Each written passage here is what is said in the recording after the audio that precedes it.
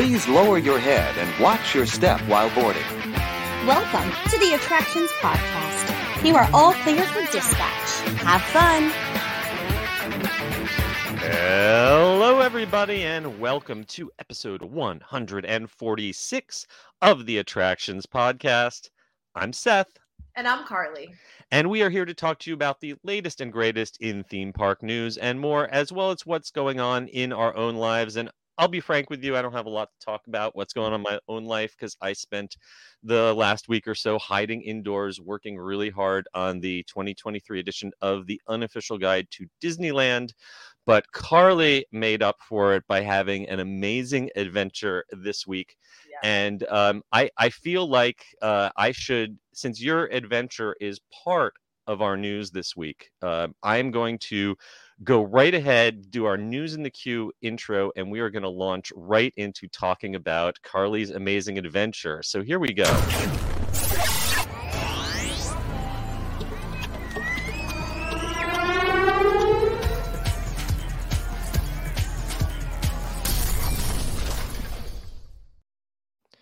Okay, well, if you hadn't guessed, we are starting out this week by talking about the debut voyage of the Disney Wish. Right now, if you go to our website, you can watch the christening, which happened just before the launch. And we have a whole bunch of videos. We've got lots of social media, and you're going to see tons of articles appearing over the next few days on our website detailing everything about the new boat. But Carly was there in person. She got to take that inaugural cruise. And we are just going to start from the top, and I'm going to throw lots of questions at you because I am super jelly that you got to do this. So first off, let's talk about this christening ceremony. Did you get to be there for the christening ceremony, and what was that like? I did. It was wonderful. The energy was great. It was awesome to see Bob Chapek and Josh D'Amaro hosting it. Wonderful characters, performers. It was really good. It rained a little on us at Port Canaveral. That is fine. It did not damper the energy or the mood, and everyone was just hyped. And I was sitting right behind Barbara, the new head of Walt Disney Imagineering, and she was absolutely lovely. Amazing. Yeah, you can see we've got some photos. You can see gray skies being lit up by the daytime fireworks. It looked like a great little ceremony, and you can watch that whole thing on a link that we have. But I am just going to kind of talk through some of the major components of this ship, and you can just give us your first impressions. I know you've got a ton of articles that you're going to be writing. So if you want to go in depth, just search for Carly's articles coming out soon. But let's just start out. First of all, the room. I know a lot of people don't necessarily spend a lot of time in their cabin when they're on a cruise, but it looks like they really upped their game with the cabins this time. So tell me a little bit what your room was like. Absolutely. First off, I am not a seasoned cruiser, meaning I've probably only been on about a dozen. And the reason is I get very sick and I can't sleep.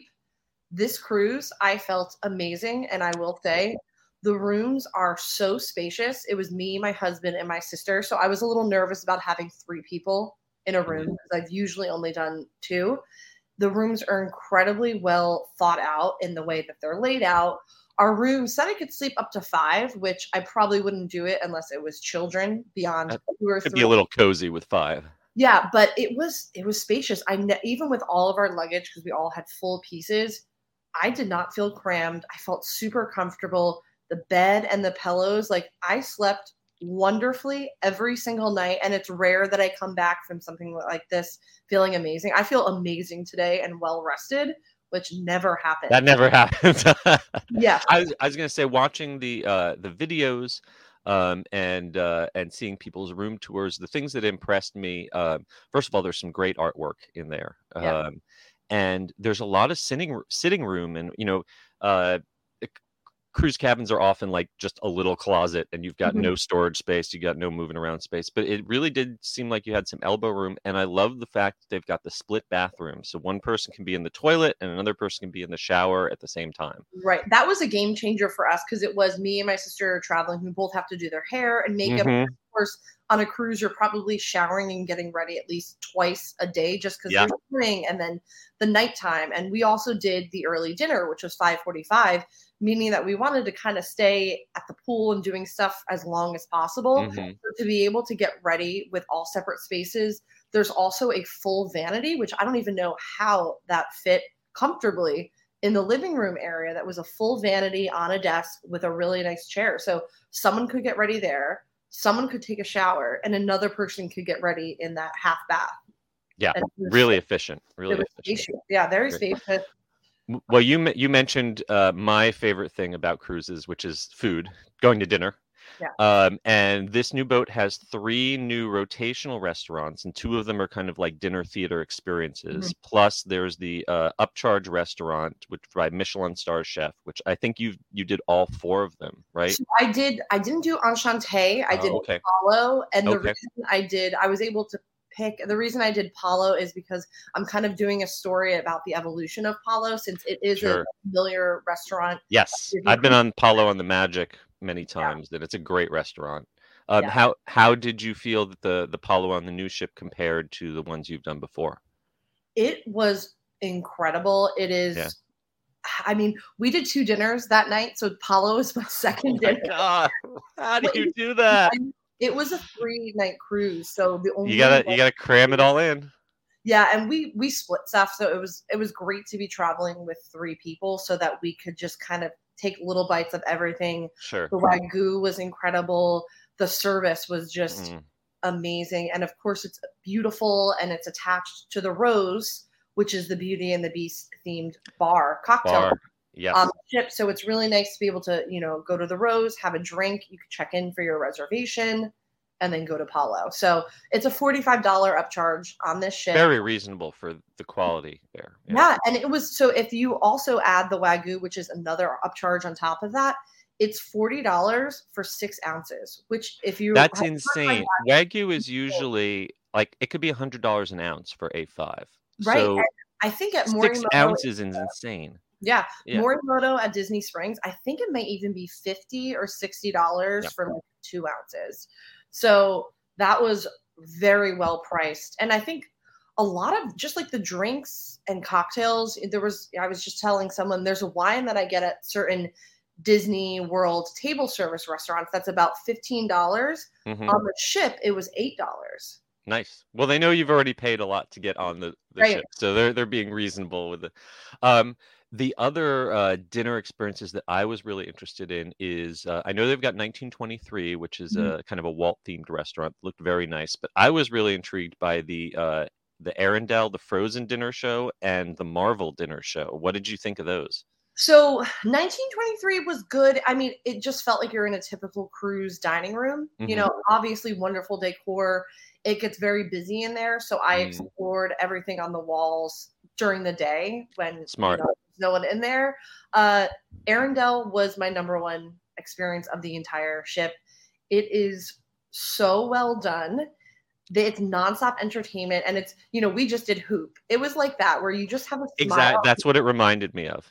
Yeah. I was just so happy the entire time, and honestly, like, sad when that experience was over. They have, obviously, Olaf comes out, Anna and Elsa, but in between they have these Arendelle musicians, and it is two actors, one's on guitar, one's singing, and they duet and they sing songs from the movies, and that keeps it going still. And it was magical. I mean, that was like Disney magic encapsulated in dinner. Plus the food was incredible. It definitely leans heavy on that kind of Norwegian, Scandinavian feel. As a big fan of the IKEA cafeteria, it looks wonderful to me. My sister got the meatballs. Oh, so with lingonberry. Oh, so good. Yes, and she was like, "This is like upscale IKEA." Yes. But I had a Chilean sea bass at the Frozen Dining Adventure. It was probably the best fish dish I've ever had. So if you go, wow, that's saying something. Please get the sea bass. It was amazing. I don't even think I stopped to eat anything else on the plate. I'm like, I am eating this because it tasted, if you've gotten sea bass out, it's like $60 for that. Mm-hmm. And it was a full portion. It was incredible. It was so good. So this is my kind of hot take. Obviously, I wasn't there in person. I've just watched all the videos. But the Marvel dinner, to me, did not look fully baked. It looked like a concept in need of a better execution. I don't know. So Maybe that's just the way it comes across on video. this is kind of what I could say in one sentence to round it up. It is like dining in a pre-show of an attraction. And the tone of the videos is that's exactly it. It's not quite real Hollywood production values. It's like they got a bunch of Hollywood people and then had an intern from Imagineering direct them. To be honest though, I loved it. It was really fun. There's always something going on. You have there's some really cool elements to it, and the space itself is really beautifully done with lighting and stuff. But it is like it's dining in a inside of a pre-show of an attraction, which sometimes I like the pre-shows better than the attraction. True. Very true. And we love the food there too. It just kind of is inspired by all the global destinations from Marvel. So we had some really, really good food there. All right. So enough about food. What we really care about is drinking, right? Yeah. And there are some amazing bars, and you are a connoisseur of good cocktails. So what were some of your favorite adult experiences on the... I will say, as a Disney adult, if you like cocktails, this is the cruise for you, and so worth it. It had some of the best curated cocktail programs at each of the bars and lounges that I've ever experienced. And every drink I had was very well made. They are not giving like thimbles of bourbon in it. My favorites were the Bayou, was just stunningly beautiful, themed to Princess and the Frog, but very subtle in the details. They had wonderful like New Orleans style cocktails, but legit, they had Hurricane, but not like the Pat O'Brien's Hurricane. They had a real Hurricane with passion fruit in there. They had a Sazerac. They really did a great job. My favorite was Hook's Barbery. That looks fantastic. Yeah. So a lot of people didn't know. So it's a barber shop, but they also have an old fashioned kind of little bar. And a lot of people didn't know you can go in there without having a service. And we couldn't get a service because they were all booked up. Sure. But we wound up hanging there, and it was this wonderful bartender from Glasgow, Scotland, Disney Cruise Line. He's been with them for years. They moved him to this ship to work this bar because he was a bourbon expert. Amazing. Yeah. Amazing. So you picked syrups and bitters, and it was one of the best old fashions. And I also hear that you witnessed someone ordering the most famous, most expensive drink in the galaxy. Yes, at the Star Wars Hyperspace Lounge. The first night, in the corner of the room, we were at the bar, and we did see someone order it and snapped photos from afar. I didn't want to, ease up their experience so they got their money's worth. In case you haven't heard, this is called the Kyber crystal, and it's the ancient spelling of the word Kyber. And it's basically little shots. From what I understand, you get to keep the silver shot glasses, and they use some very, very expensive liquor, a Grand Marnier Reserve and a Pappy Van Winkle. But I think you even get a trip to visit the Skywalker Ranch vineyards as part of your $5,000 cocktail. Yes.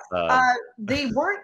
The first day, no one could figure out what and why it was $5,000. They were being very secretive, which worked out because the amount of promotion they got.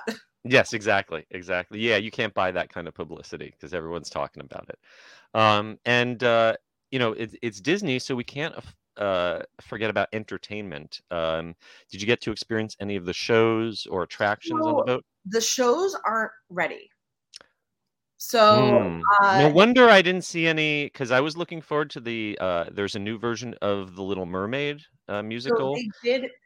It was interesting. The first night I was hanging out at the Bayou, and I started talking to a cast member, and she's actually one of the Broadway performers that's going to be in the shows. And she said they're just not quite ready. They pulled together the last night a very short preview of The Little Mermaid, so you can get a little feel of the new story, because it is a new storyline. But they're just not ready. Hopefully they'll be ready, because they have, 11 days until the first public sailing. But as far as entertainment, there are incredible little trios and solo pianists, especially at Nightingale's, which is a dedicated piano bar. And that is what I love, because when I travel, I'm always looking for live music, and a piano bar is just my jam. And they did all different theme shows throughout the night, from Broadway sing-alongs to country to 80s.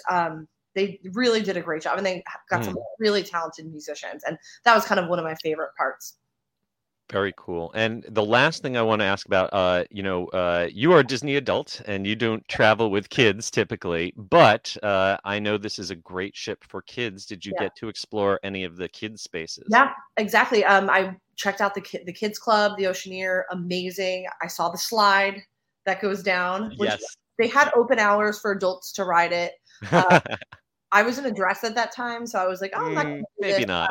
But it's beautiful. Even the teen club has like floor to ceiling windows looking out at the ocean. They have an espresso machine. They have games. Yeah, because that's what we need. Teenagers wired on espresso.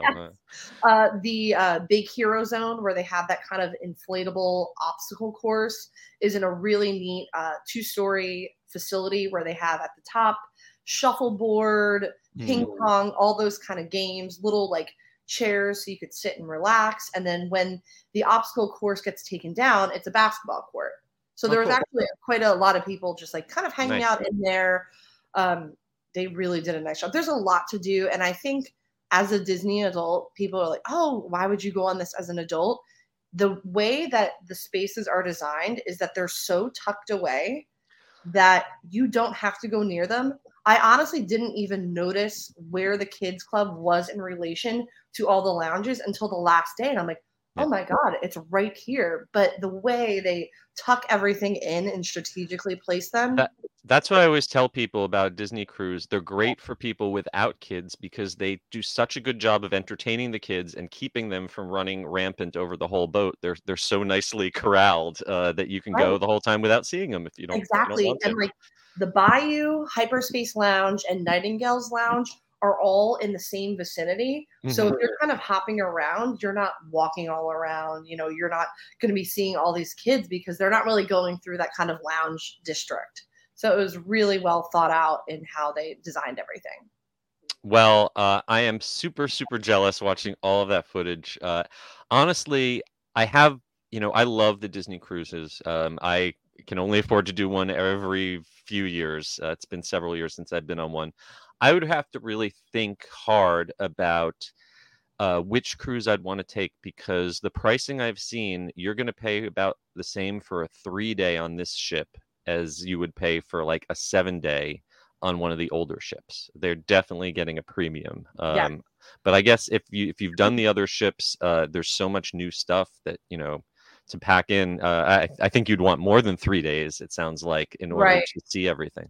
I think my big takeaway and what I hope to use in my stories is if you care about food and beverage, every single meal we had was fantastic, even down to Donald's Cantina at the poolside. They had 20 house-made salsas.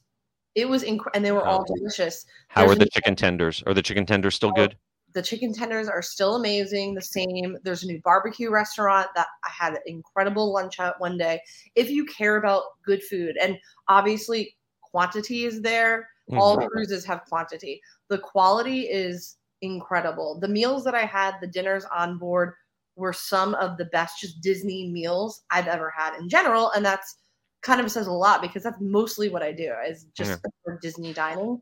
Some of the best food. Well, what I always tell people, if you were a fan of Disney World in the late 80s through the kind of mid 90s, which when I think of as the resort's peak period in terms of quality and customer service, if you want that kind of experience now, you have to go on a Disney cruise because that's where that kind of attention to detail, high quality, spare no expense thing is still going on. You don't necessarily get that in the parks anymore, but you do get that experience in the cruise. Absolutely. I mean, and just the entrees. I mean, at 1923, I had filet mignon. And then not even counting all the other courses of soups, I liked it better than maybe even like a California grill. Wow. And I was thinking of what we would have spent as my party of 3 on 1923 alone would have easily been like a $500 meal. Sure. Easily spend more than $100 a person. Absolutely. This is not standard cruise dining at all. No. And we've got Brian in the chat reminding me of the most important thing I have to ask about. You got to meet the legendary John Stamos. How did Yeah. that go? You got a selfie with him. Yeah. It was he was doing very limited interviews, and I was Oh, very lucky that I got to do it. It was amazing because obviously he is a super Disney fan. So to be able to chat with someone that loves Disney as much as all of us was amazing. And I'm doing a story on his favorite Disneyland and Disney World dining. So he oh. all about Can his favorite can spots. you give us a preview? Can you tell us one of his top picks? Yes, Hollywood Brown Derby at Disney World is his favorite. So Solid choice. I'm sure solid. he has signed that book more than once. Yes, that was his favorite spot. He was delightful, so nice, very conversational. It was great.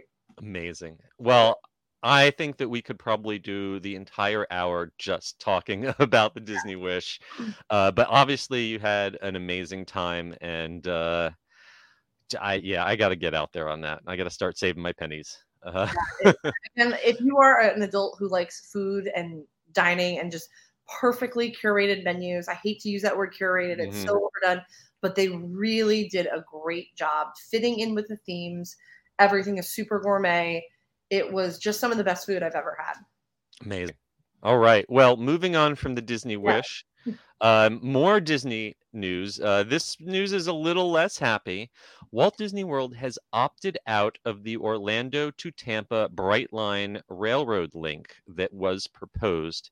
There had been plans to build a train station right on Disney Springs property, but it looks like instead of that happening, now we are going to get a different alignment with stations closer to Universal's property.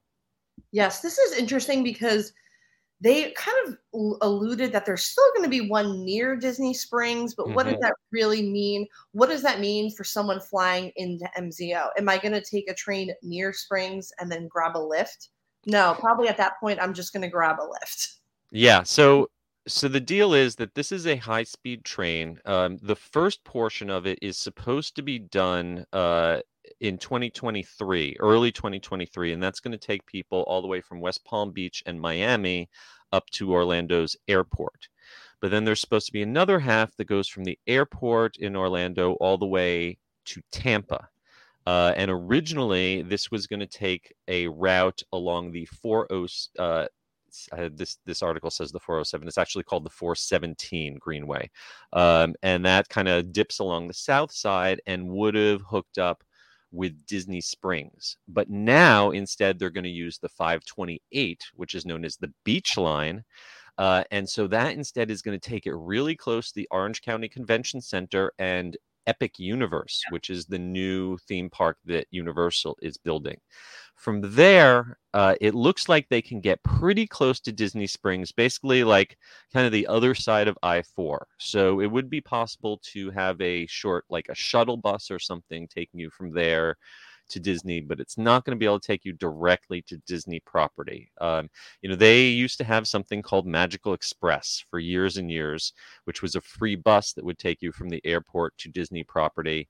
And when they announced that this train was going to be built around the same time, they ended Magical Express, and they sort of implied that this train would take up the slack. Well, now they're going to, you're going to have to at least do one transfer from a train to a shuttle of some sort. But this definitely, while not maybe a win for Disney, it sounds like a big win for Universal, because if this can serve as folks going to the new Epic Universe resort, that could be a big plus for them. Right. And we've seen a lot Universal in recent times kind of picking up the slack where they see Disney is lagging. So if they are going to have maybe some sort of Universal Orlando Resort guest shuttle from the station to the resorts, I would definitely take advantage of that because it could save a lot of money. A lot of people don't rent cars, they take Ubers or Lyft, and they just get more and more expensive and more difficult to get. So that is a big win for Universal. And it's a win-win because the guest, if they get some sort of free or low cost rail, that's money that they can spend on food or souvenirs. And Universal then traps those people on property. If you don't have a rental car, you'll probably be a lot less likely to go to SeaWorld or Disney. Instead, you're going to spend your money on Universal's property. This is also could be great for employees in the area. John McReynolds, who is the Universal's Senior Vice P of External Affairs, was quoted in the newspaper saying that Universal is going to be adding 14,000 new employees. And that will total up to, in the region, over 130,000 people in that corridor. And if we can get a portion of those people out of their private cars and into mass transit, it's good for the environment. It's good for traffic. So what they are saying is that this link could start as early as the first quarter of 2024. And they think that the rest of it will be done by the second quarter of 2025, which is right about the same time that Universal has said the Epic Universe will be ready by. So that's a lot of stars to align, still a lot of work to do, but this could be a big game changer for the way you experience, because it is not necessarily a pleasant experience for a guest coming to Orlando for the first time, for their first experience to be trying to rent a car and navigate through. Orlando has terrible traffic, and it's not a great way to introduce a guest to your city. And also, if you plan on going to Busch Gardens, Tampa, this would be great also. So you could stop at Universal, then take it to Tampa. Yes, if that, we don't know. I'm not sure exactly where the Tampa station is and what kind of, last mile connection there'll be. But sitting in I-4 traffic on the way to Tampa, there's this section where you go through a place called Champions Gate, where it doesn't matter what time of day, it doesn't matter what time of year, you are going to come to a dead stop and you're going to curse the gods who designed the traffic through that area. And if I could spend a few bucks and get on a train and not have to deal with that, I would happily do that. Absolutely. So. And I'm just very curious what the price point is going to be. Yes, that's the key. Is this going to be cheap enough that people are like, well, it's, about the same as I'm going to spend on gas, so I might as well take the train? Or people going to say it's just too expensive? That's right. They got to price this in a way that it makes sense to do it. Absolutely. I guess it was a week or two ago, I think, when I was coming in for Hoop, we were in Fort Lauderdale and was coming up to Orlando, so we had to rent a car. Renting a car was only like $80. So that was not bad. So this is really going to be a game changer for me if I want to visit family and then come up to Orlando, but it does depend on the price point. If from Orlando to Tampa, if it's in the neighborhood of $50 or less, I could see doing it myself. If they're talking like $100 or more, then I would have to really think twice about it. Right. And it's definitely going to be the price point, because it kind of reminds me of the Eurostar in Europe, where it goes from like London to Paris and Amsterdam. And sometimes those rates for a high-speed train are like 300 round trip. Yes. Yeah. So sometimes it can be pricey. So we'll have to keep an eye on that, but there's some exciting news coming to Orlando. Next up, not in Orlando, but all the way in Shanghai, Mickey and his pals are ready to welcome guests back to Shanghai Disneyland, because the theme park is going to reopen on June 30th, or forgive me, already reopened on June 30th, bringing the magic back safely and carefully with a phased reopening of the Shanghai park. Yes, this was a long time coming, and it's still nowhere near what we're used to now in the domestic U.S. Disney parks. It really feels like they are where we were two years ago. Right. Limited capacity. A lot of the attractions, rides, shows, they're also going to be running at controlled capacity.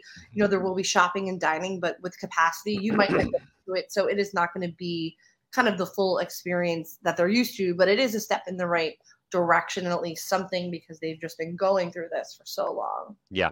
Specifically, there's a few attractions like the Explorer Canoes, the Selfie Spot with Mickey, the Marvel Universe Meet and Greet that are still going to remain closed. You're going to need a timed, dated ticket, and those are going to be available. Those are available for purchase now. Annual pass holders are going to need a reservation, and tickets and attendance is going to be limited on every day. So you will also, of course, need to have your Shanghai Health QR code with a negative NAT test taken within 72 hours, and there are still more restrictions. So not just a casual visit yet, but it is good to see Shanghai Disneyland finally reopening its gates and hopefully getting back to normal eventually. Definitely. Yep. In other Disney reopening news, the Finding Nemo submarine voyage at Disneyland Park is finally going to reopen on July 25th. And it looks like they've got a new member of the gang, Hank the Septipod, has a new statue that's been unveiled. Yes, this looks great. I mean, it's been such an eyesore with that construction wall up if you're on that backside of the Matterhorn. So this is like, finally, it's happening. And they've added so much in the way. I think there's corals. They gave obviously new paint job, new seaweed, and there's going to be enhanced special effects and lighting. So definitely going to be an upgraded experience for fans. Yeah. Imagineering put out a great video detailing some of the TLC they've given this attraction. Anything that involves water takes a lot of wear and tear. Mhm. And the paint and the props had definitely faded over the years. Now everything looks so vibrant, everything pops. New kelp, new seaweed, and also the attraction relies a lot on these projection effects that seem to float in the water, and the projectors had gotten very faded. So it looks like they're going to have all new projector bulbs, making everything really sharp and bright once again. Yes, this is exciting because it's such an historic attraction. Yeah. And it's just a family favorite. So I'm glad it's back. Yeah, I've missed this one, and it's a little controversial. It's a very slow-moving attraction. It's a long attraction, and some people get kind of claustrophobic going down into that submarine. If you don't know that you can handle being in a tin can for 20 minutes, check out. They have an alternate experience for folks with disability, where you just go into a room and you watch a recording of it. It's like about 80% of the actual experience, but it's a lot less claustrophobic. So check that out if you don't feel like climbing down into the submarine. But I really like this one. I find it really charming, and I am looking forward to seeing it back. Me too. Next up in Disney news, and I think you might have a little insight on this, the Disney Vacation Club Studio Villas are now open at the Grand Floridian. Grand Floridian is, of course, the flagship hotel at Walt Disney World, and it's looked a little faded. It's it lost its luster a little over the years, but they have spruced up the DVC rooms, and from what I hear, they look better than ever. They do. And I will say, I think maybe about 2 months ago, I stayed in a standard room here, and I sent a picture to my husband, and he was like, "Are you on the Howard Johnson?"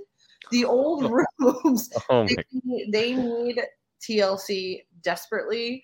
So for now, this has rolled out to the DVC rooms. The upgrades are beautiful. The new ones are called Resort Studios, and they are in Building 9, which was formerly just standard rooms. So they basically took over these rooms and gave them the whole, upgrade, and it's beautiful. They're themed to Mary Poppins. It's very modern, very just clean, bright, lots of little, it's not Disney in your face, it's lots of little touches, like in the pillowcases, in the lighting, in the room's chandelier. So they did a really nice job, clean, modern, really great bathroom. The bathroom is beautiful, and I was able to stay in it one night. Great beds. Great job. They say it's going to roll out to the rest of the resort. Who knows how long that'll be? But I think when that does happen, that will bring Grand Floridian back to that, level that it was. Sure. Because honestly, definitely in the last few years, you've been paying solely for location with the Grand Floridian. I don't think the elegance of the rooms has matched the price point. But I'm sure once this is all complete, that price point will be going up even higher. Sure. And the location thing, I mean, I feel like that was important 20 years ago, but unless you have little kids and you're going to be going to Magic Kingdom all the time, there's no need for most people to have that location when there's so many other places to stay. No, I agree. But it does look like they have really dressed up these rooms, really brought them back up to standard. And I'm also looking forward to the return of Victoria & Albert's, which is going to be coming back to the Grand Floridian. So that flagship will once again kind of be worthy of the name. Another thing Disney is bringing back is Bibbidi Bobbidi Boutique. It's set to make magic again at the Disney parks at both Walt Disney World's Magic Kingdom and Disneyland Park, starting on August 25th. Yes, this was such a missed thing. I know families have been just wanting it so bad. So to have it come back is going to be a big deal. Again, this is makeovers for children 3 to 12. And so they have all the typical princess stuff. You get the dresses, the hair, but it's going to be coming back with some new experiences, which is exciting. Yeah, they've got expanding the diversity of the princesses and princes that are represented with the costumes and accessories. And I thought it was especially interesting that they are going to have some new hair accessories specifically designed for textured hair. People of color with not the typical white, blonde, blue-haired princesses. They can also get stuff designed for them.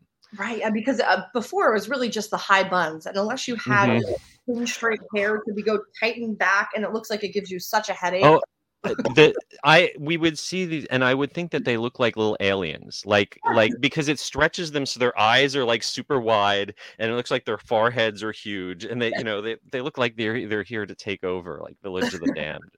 Yes, very good to see more options, more diversity.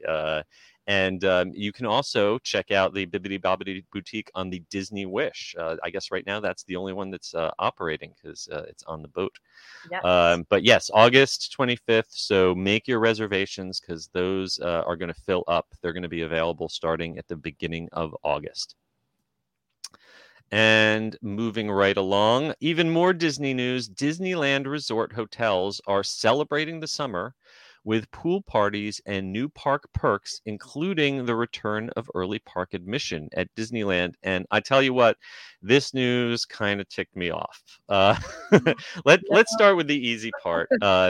If you're staying at the Disneyland hotels, that's Disneyland Hotel, Paradise Pier Hotel, or the Grand Californian, you're going to have some fun things like resort hotel pool parties from July 1st through the 31st. These are half-hour long pool parties taking place with Disney's Pool Squad. You'll have characters and games and dance party kind of activities. That's fine. I'm all good with that. You're also going to be starting to get preferred dining. Guests who are staying at the hotels are going to be able to make preferred reservations for select number of resort hotels. That's all great. But what I am here to talk about is the new early park admission system, which messed up my week big time. So here's the deal. I'm working on the unofficial guide to Disneyland for 2023. And the way that books work is if you want a book to be on bookstore shelves or in Amazon for the busy holiday shopping system, it's got to get sent to China, where they do the printing, because we don't actually print things in this country much anymore. It's got to go onto a whole bunch of dead trees, and then it's got to literally go on a slow boat from China back. So if you want to book on the shelves for this holiday season, it's got to be done right now. And I literally had dotted the final dot, crossed the final T in the book when they announced, oh, we are changing early entry, and this is going to completely wreck your world, because this new early entry is 30 minutes every single morning in both parks. Used to be with early entry, it was only one park or the other. And if you weren't eligible, you could just pick the other park and do your rope drop. Now, if you are not a hotel guest, you will never get to rope drop Disneyland, because there will always be someone in the park ahead of you. And reworking our touring plans and figuring out how this is going to affect things was a very fun week for me. But this is going to kick in on August 8th. And half hour before, hotel guests will get access to select attractions.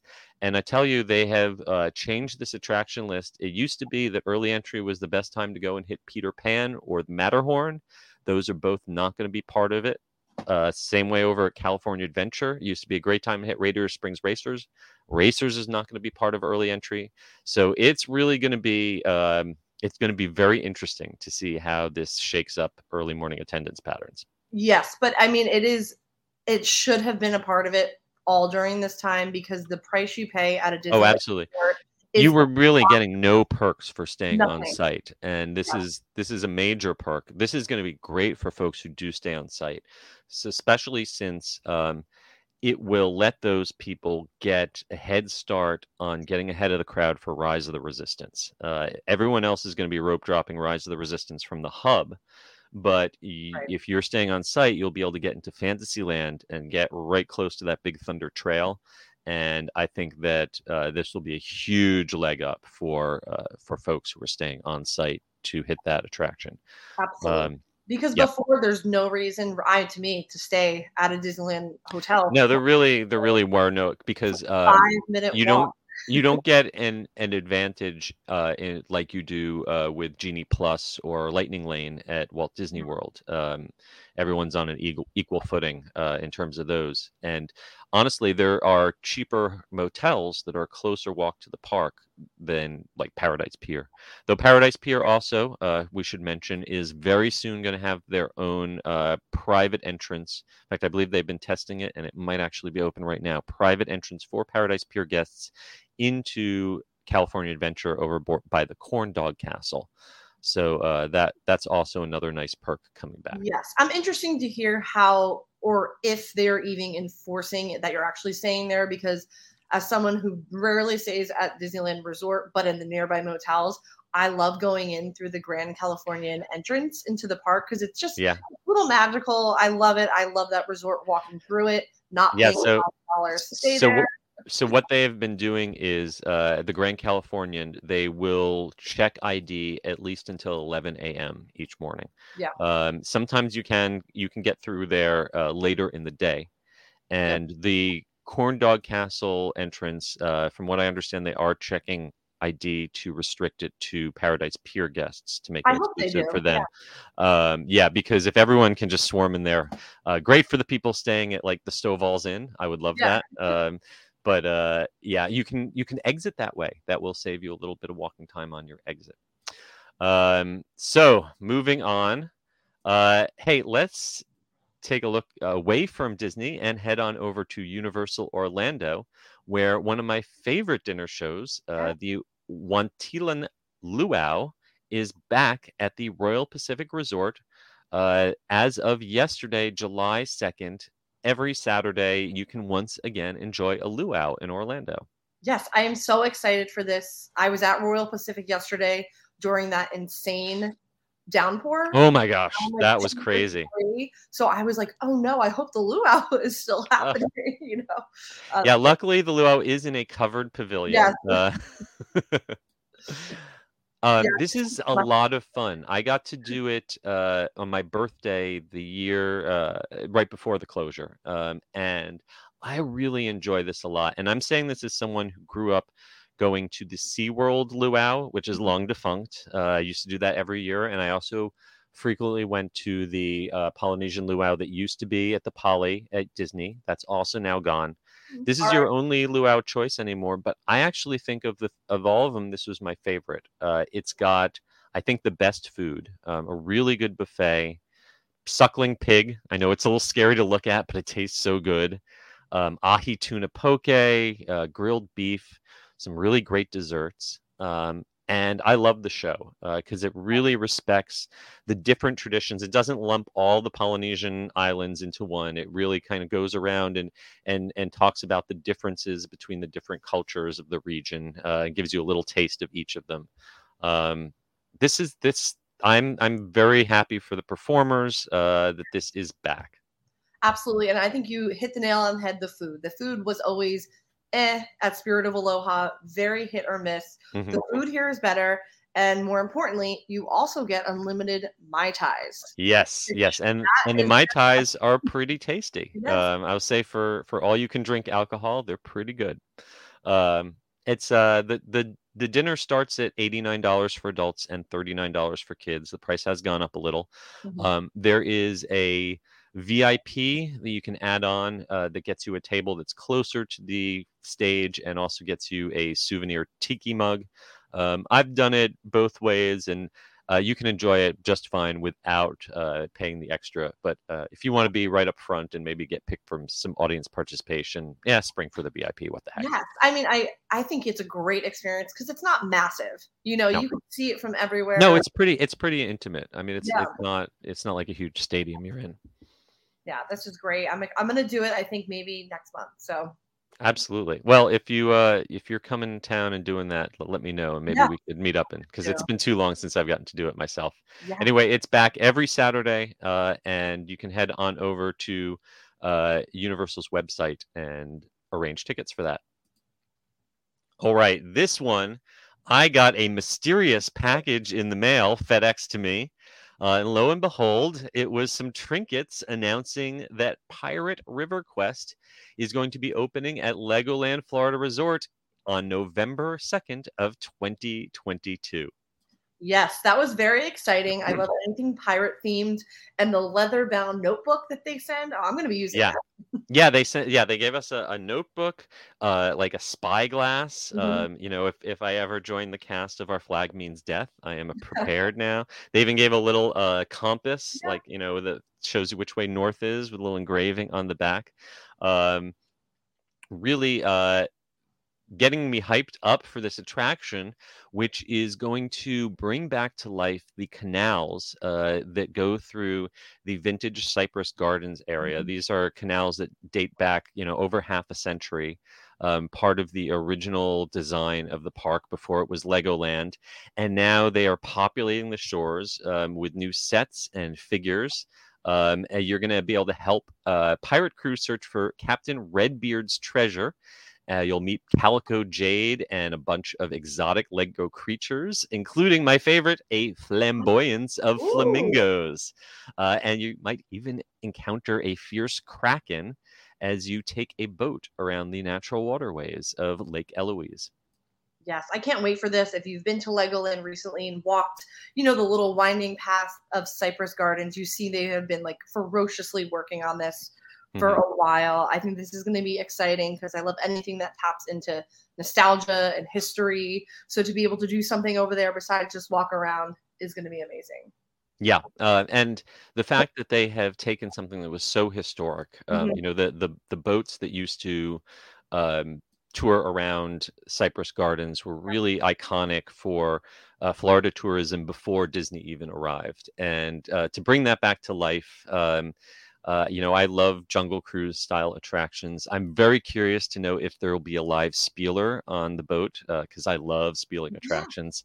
And just, you know, to see them integrating the natural beauty of the gardens with Lego characters, I think this is going to be a big win. So set your calendar. November 2nd is going to be the big debut of this. Yes, a totally different vantage point of the gardens. I am Yeah. ready. And for our last piece of news in the queue, this was a shocker. Cedar Fair is selling off its land at California's Great America, and that theme park in the Santa Clara Bay area is going to close within 11 years. Yes, that's the important part. The in quotes within 11 years. We don't know what that means. Mhm. No idea right now. Could be within the year, could be 10 years from now. We don't Sure. know. Sure. So originally, this land was owned by the city and just leased Mhm. Cedar Fair. And it was just a few years ago that the city sold the land to Cedar Fair. Cedar Fair bought it, and Cedar Fair apparently has quite a bit of debt. So they are selling this to a real estate company called Prologis for $310 million. And they are getting a lease agreement that says that they can be there up to 11 years. But that's a maximum. There's no minimum. They could change their mind and decide that they're going to start dismantling the park next season. We don't know. Right. For now, everything is business as usual. But they're eventually going to sell this off, and they are. Here's some corporate speak for you. They're going to monetize a high value asset at a very attractive multiple, providing them with a substantial sum of incremental capital, which sounds to me like this is all about moving money around and generating more cash for stockholders. But if you are a big fan of Great America, get your last laps in now, because within a decade, that is no longer going to be there. Right. And it's just with housing and renting right now. I mean, we could just imagine that in this incredibly populated area, this is going to be torn down and apartments are going to pop up. Yes, and they will, I guarantee, be luxury apartments that cost more money than anyone who works for Great America right now could possibly afford. Right. So, yeah, this is, I personally have never visited Great America.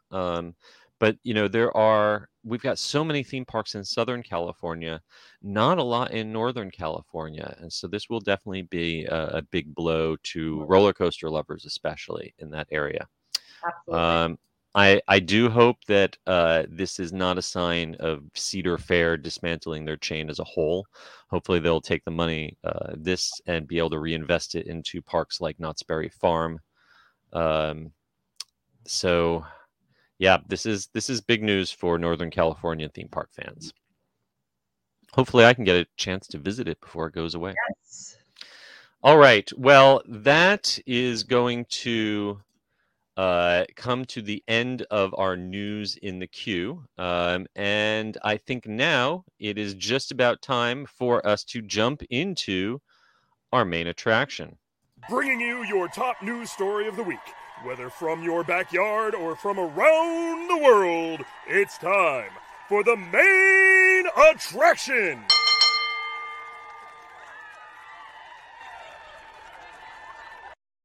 All right, the main attraction this week is again coming from Disney. Both Disneyland and Walt Disney World will be home to the new attraction, The Princess and the Frog, Tiana's Bayou Adventure, sometime in late 2024. So say goodbye to Splash Mountain because Tiana is on her way. Right. This is just such a long time coming. And honestly, with so many projects canceled, I could have seen this going either way. I mean, I think this is a priority for them to make this massive update. So this is finally, we're getting some news, at least a broad timeline. Yeah. They announced this, I feel like it's been like a year ago or more, since this was first announced, that Splash Mountain, which is a ride that is beloved by many, but has, shall we say, a problematic history, to say the least. The ride track is pretty much going to be the same. You're still going to be floating in a log through a swampy area, and there's still going to be a big drop at the end. But the sets and the characters that represent Song of the South, which is a movie that probably no one under the age of 40 has ever seen because it's not publicly available in this country.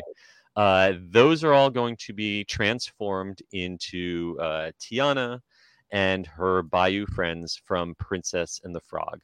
We've known that was going to happen for a while, but this confirmed it at New Orleans's Essence Fest, where they had a panel of Imagineers discussing what's happening with the attraction. We got confirmation of the name because you cannot have a Disney attraction anymore without the word adventure in it. Right. However, we should be glad that there are no colons, semicolons, M dashes, or exclamation marks, because it could have been Tiana's Bayou Adventure, mission / escape breakout from the Guardians of the Bayou. Right. Exclamation mark. Nomenclature is the bane of the existence of anyone that writes or does anything content related to Disney parks, because the only thing worse than that is J.K. Rowling's use of apostrophes. Yes. Yeah. But as part of this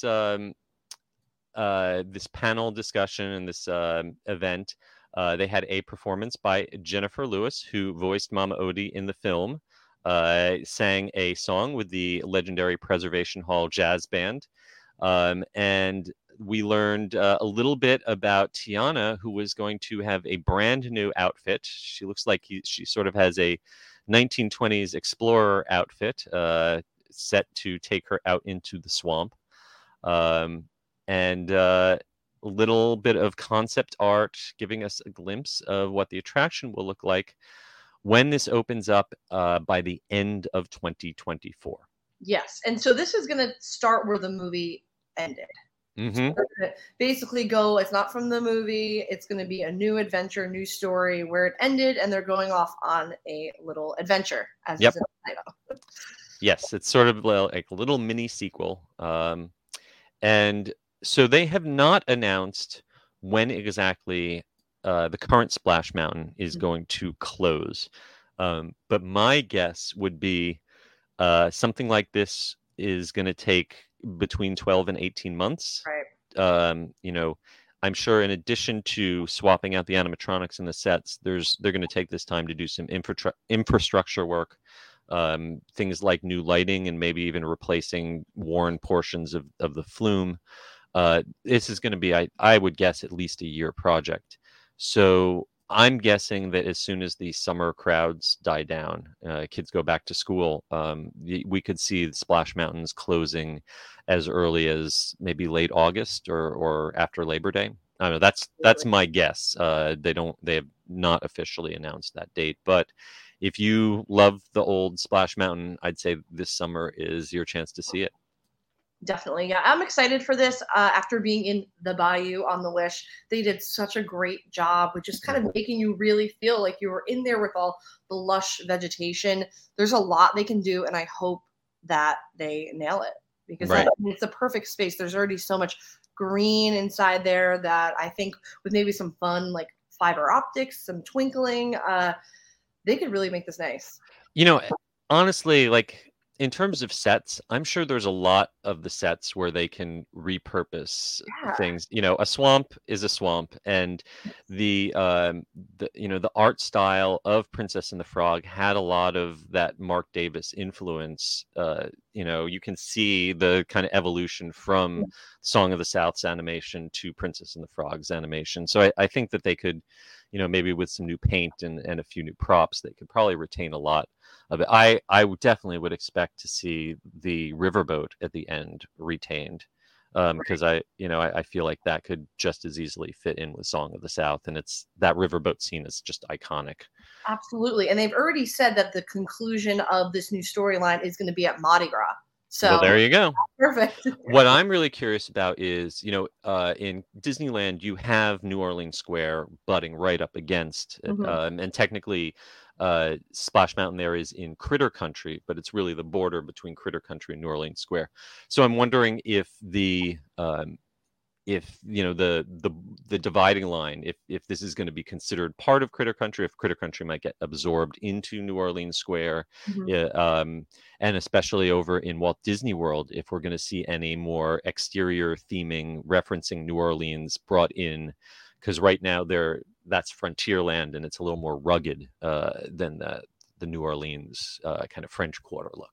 Absolutely, and I'm also hoping at Disney World this kind of flows maybe to a new dining experience that would tie in. Oh, that would be absolutely wonderful, because that corner of Frontierland could use for sure some dining. And yeah, John had a very interesting thought. Splash Mountain closing at Magic Kingdom when Tron opening. Absolutely. They need to maintain capacity in that park.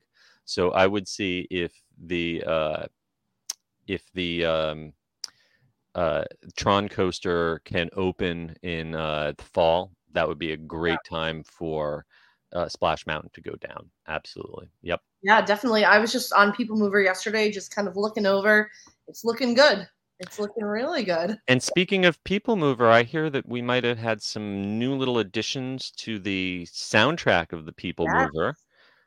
Some references to Progress City that ties into some new costumes on the family in the final scene of the Carousel of Progress, right?